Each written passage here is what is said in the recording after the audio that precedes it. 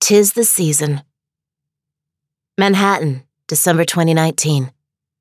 Whenever December rolled around, Manhattan transformed itself into a city that Maggie didn't always recognize. Tourists thronged the shows on Broadway and flooded the sidewalks outside department stores in Midtown, forming a slow-moving river of pedestrians. Boutiques and restaurants overflowed with shoppers clutching bags, Christmas music filtered from hidden speakers, and hotel lobbies sparkled with decorations. The Rockefeller Center Christmas tree was lit by multicolored bulbs, and the flashes of thousands of iPhones and crosstown traffic, never speedy in the best of times, became so jammed up that it was often quicker to walk than to take a cab.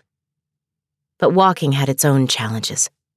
Frigid wind frequently whipped between the buildings, necessitating thermal underwear, plentiful fleece, and jackets zipped to the collars. Maggie Dawes, who considered herself a free spirit consumed by wanderlust, had always loved the idea of a New York Christmas, albeit in a look-how-pretty postcard kind of way. In reality, like a lot of New Yorkers, she did her best to avoid Midtown during the holidays. Instead, she either stayed close to her home in Chelsea or, more commonly, fled to warmer climes. As a travel photographer, she sometimes thought of herself less as a New Yorker and more as a nomad who happened to have a permanent address in the city.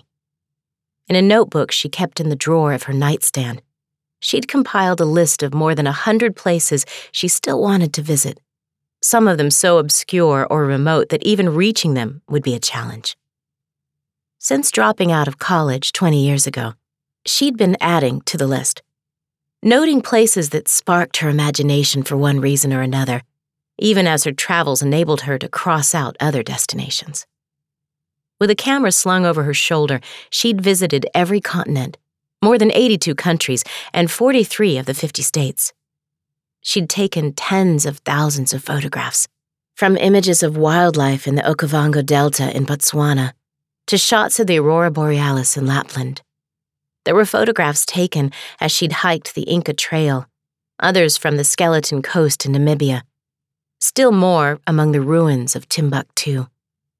12 years ago, she'd learned to scuba dive and had spent 10 days documenting marine life in Rasha Ampat. 4 years ago, she'd hiked to the famous Paro Taksang, or Tiger's Nest, a Buddhist monastery built into a cliffside in Bhutan, with panoramic views of the Himalayas. Others had often marveled at her adventures, but she'd learned that adventure is a word with many connotations, not all of them good. A case in point was the adventure she was on now. That's how she sometimes described it to her Instagram followers and YouTube subscribers. The one that kept her largely confined to either her gallery or her small 2-bedroom apartment on West 19th Street, instead of venturing to more exotic locales. The same adventure that led to occasional thoughts of suicide. Oh, she'd never actually do it. The thought terrified her, and she'd admitted as much in one of the many videos she'd created for YouTube. For almost 10 years, her videos had been rather ordinary as far as photographers' posts went.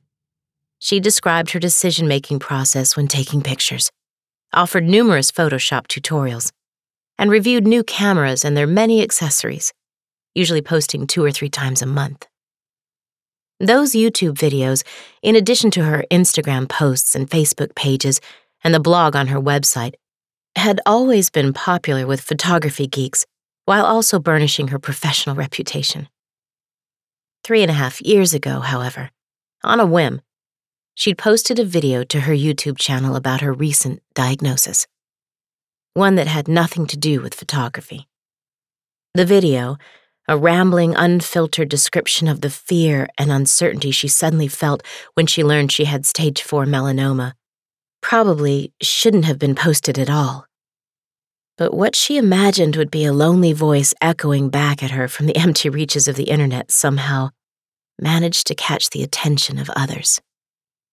She wasn't sure why or how, but that video, of all the ones she'd ever posted, had attracted a trickle, then a steady stream, and finally a deluge of views, comments, questions, and upvotes from people who had never heard of her or her work as a photographer.